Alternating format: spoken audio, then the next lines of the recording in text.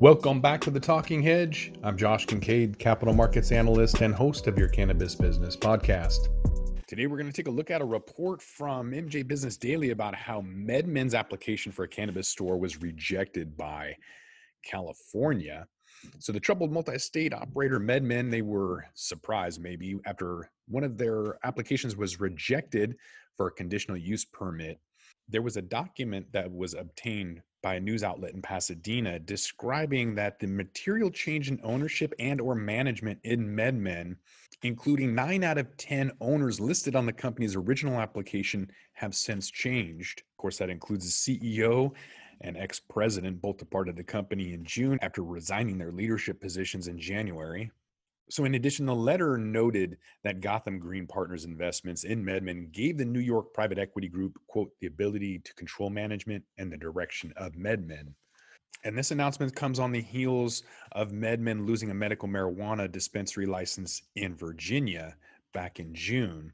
MedMen was all the rage, the multi-state operator that was taking in all the money and supposed to be the Apple store or the Nordstrom or whatever, ended up just being kind of a financial disaster when your CEO buys a $20 million mansion in Hollywood. That's crazy. That never, ever happens for a startup. I'm not even sure how investors let that happen. I mean, this industry, I guess I can because I've seen it happen so many times. I'm just still surprised by the lack of accountability when it comes to investment capital.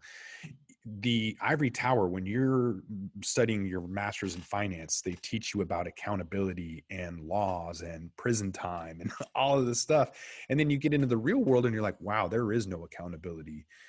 There's a lot of sharks out there selling snake oil and investors who don't know what they're doing and don't have due diligence.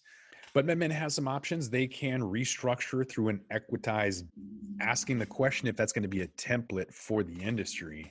I'm going to oversimplify this idea of equitizing debt and give you an example of how High Times came in and bought Dope magazine. Dope had a couple $1 million in debt, and that was paid off. And then all that management at Dope magazine got was equity. So it's not really the same thing, equitizing debt in that way. But basically what MedMen is doing is they're going to issue a lot more shares to shareholders.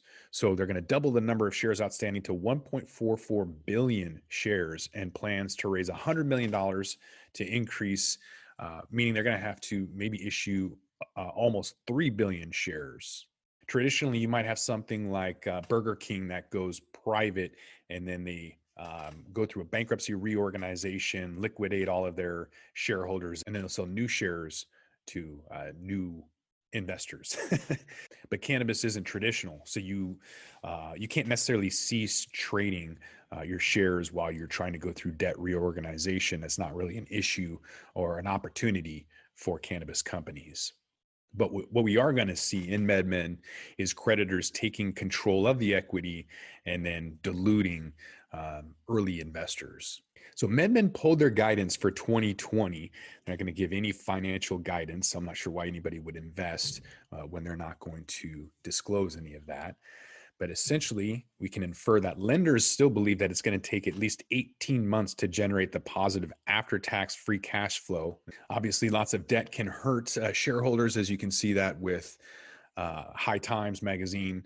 We also saw that Green Growth Brands missed payroll back in November, or even Aurora Cannabis effectively equitizing its convertible debt via a reprice in November. The failure of MedMen shouldn't be a surprise to too many folks. 80% of retail bankruptcies happening, total $45 billion in liabilities since 2015, tracked by reorg.com. Some of those are Woolworth, Kmart, Toys R Us.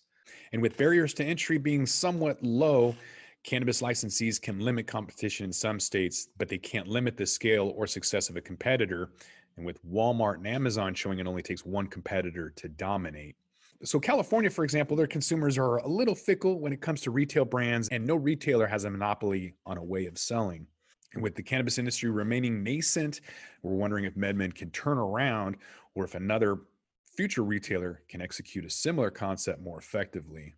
MedMen stock was all the rage, but if it's not properly handled, it's going to fall fast. So invest wisely.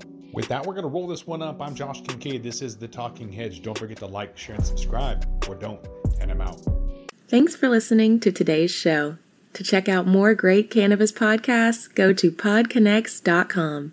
Here's a preview of one of our other shows.